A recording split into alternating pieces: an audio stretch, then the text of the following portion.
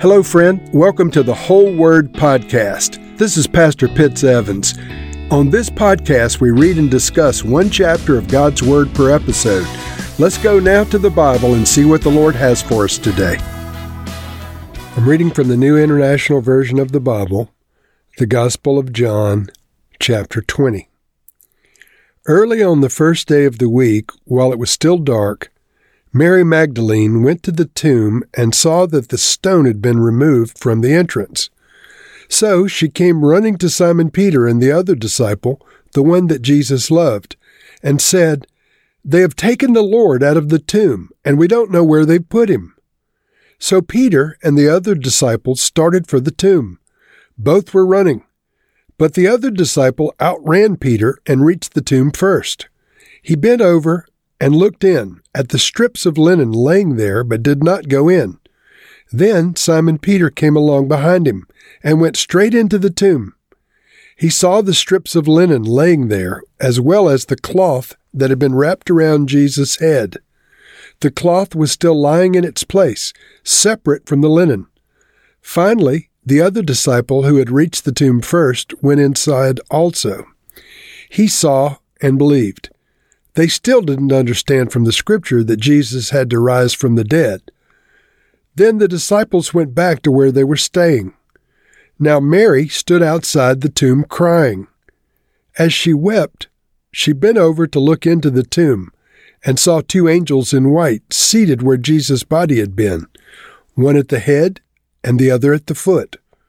They asked her, "Woman, why are you crying?" "They've taken my Lord away," she said, "and I don't know where they've put him." At this, she turned around and saw Jesus standing there, but she didn't recognize that it was Jesus. He asked her, "Woman, why are you crying? Who is it that you're looking for?" Thinking that he was the gardener, she said, "Sir, if you've carried him away, tell me where you've put him, and I will get him." Jesus said to her, "Mary." She turned toward him and cried out in Aramaic, "Rabboni," which means teacher. Jesus said, "Do not hold on to me, for I have not yet ascended to the Father. Go instead to my brothers and tell them, I am ascending to my Father and your Father, to my God and to your God." Mary Magdalene went to the disciples with the news. "I have seen the Lord," she said, and she told them that he had said these things to her. On the evening of that first day of the week, when the disciples were together with the doors locked for fear of the Jewish leaders, Jesus came and stood among them. He said, "Peace be with you." After he said this, he showed them his hands and his side. The disciples were overjoyed when they saw the Lord. Again Jesus said, "Peace be with you. As the Father has sent me, I am sending you."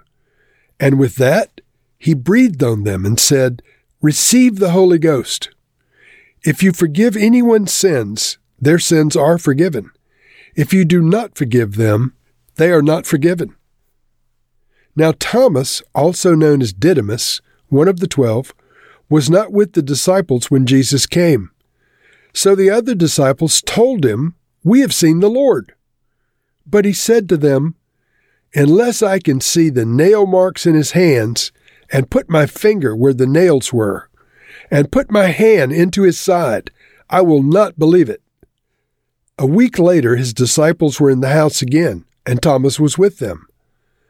Though the doors were locked, Jesus came and stood among them and said, "Peace be with you." Then he said to Thomas, "Thomas, put your finger here.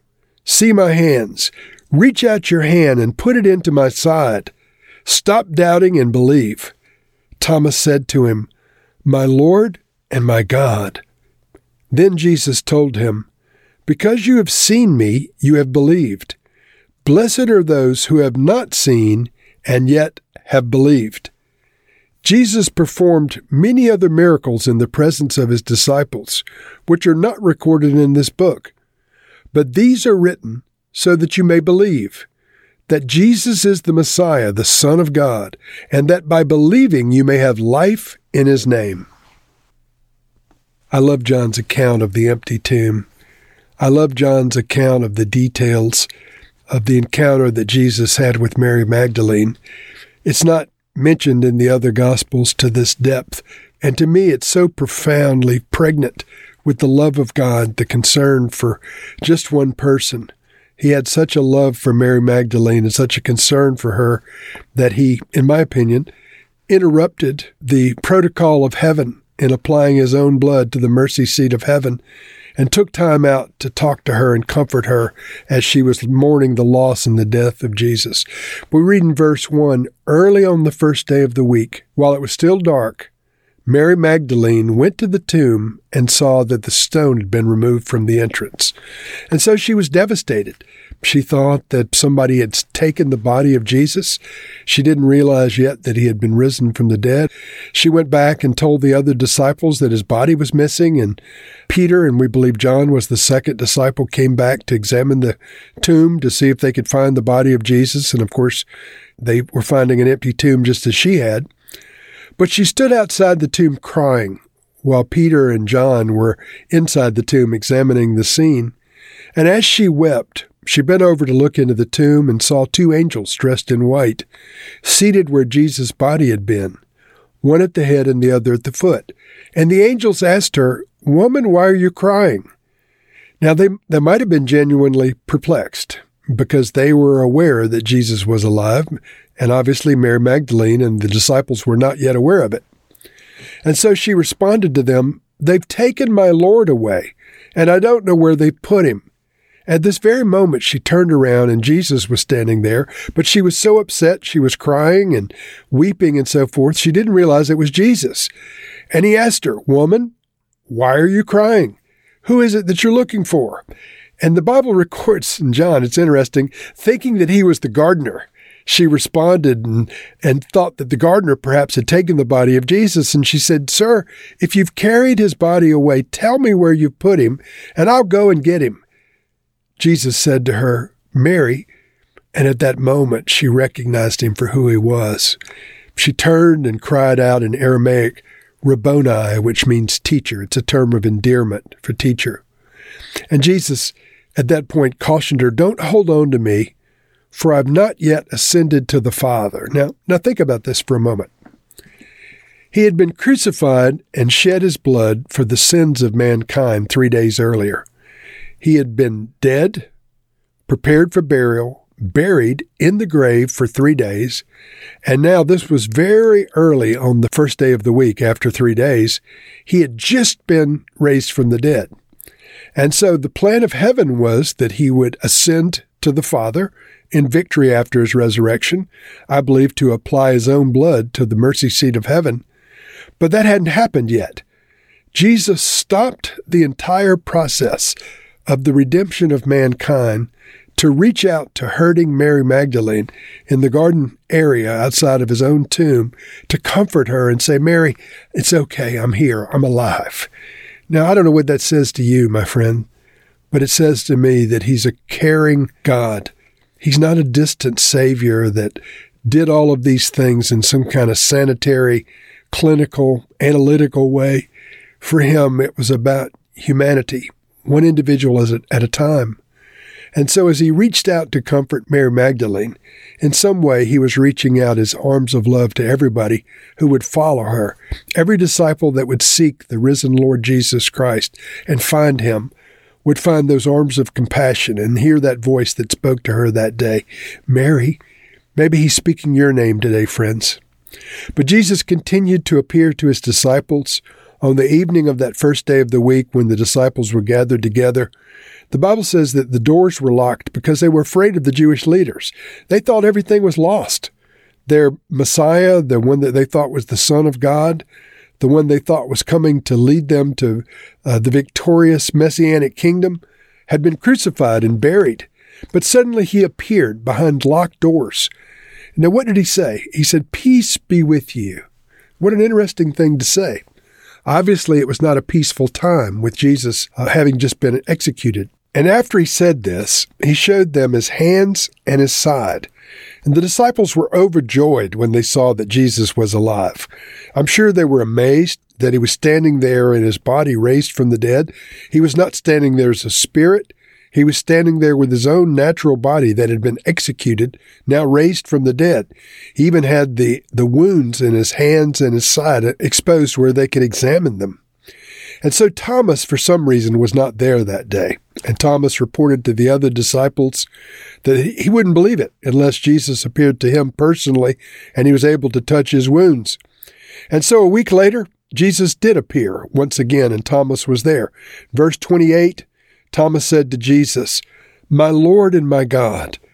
And then Jesus told him, "Because you've seen me, you've now believed. But blessed are those who have not seen and yet have believed." Friends, that's you and me. We've never seen Jesus in his resurrected body. We've never put our hands into the wounds in his hands and the wounds in his side, and yet we've believed. Jesus said people like you and me are more blessed than Thomas because we've believed and not seen.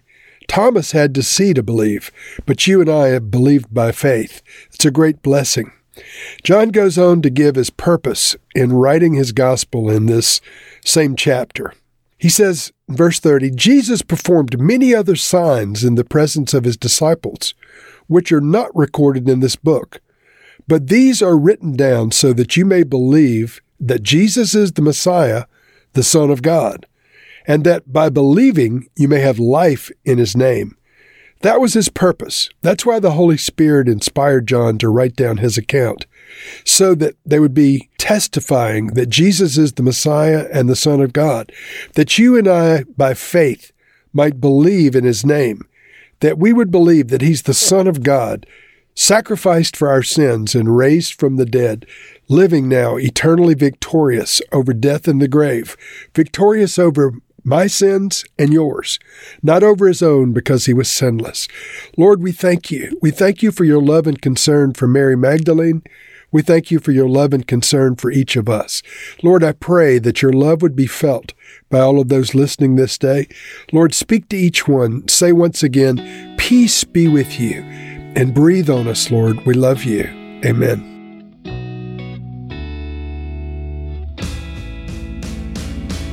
Thank you for listening to this episode of The Whole Word. It was brought to you by Whole Word Fellowship and the Northern Virginia House of Prayer. If you were encouraged, please share our podcast with your friends. We'd also appreciate it if you'd hit subscribe in your favorite podcast app and take a few moments to write a review. If you'd like more information on our church and our ministry, you can go to wholeword.net or wholewordpodcast.com for more information. Thank you again, and may the Lord Jesus bless you today and always.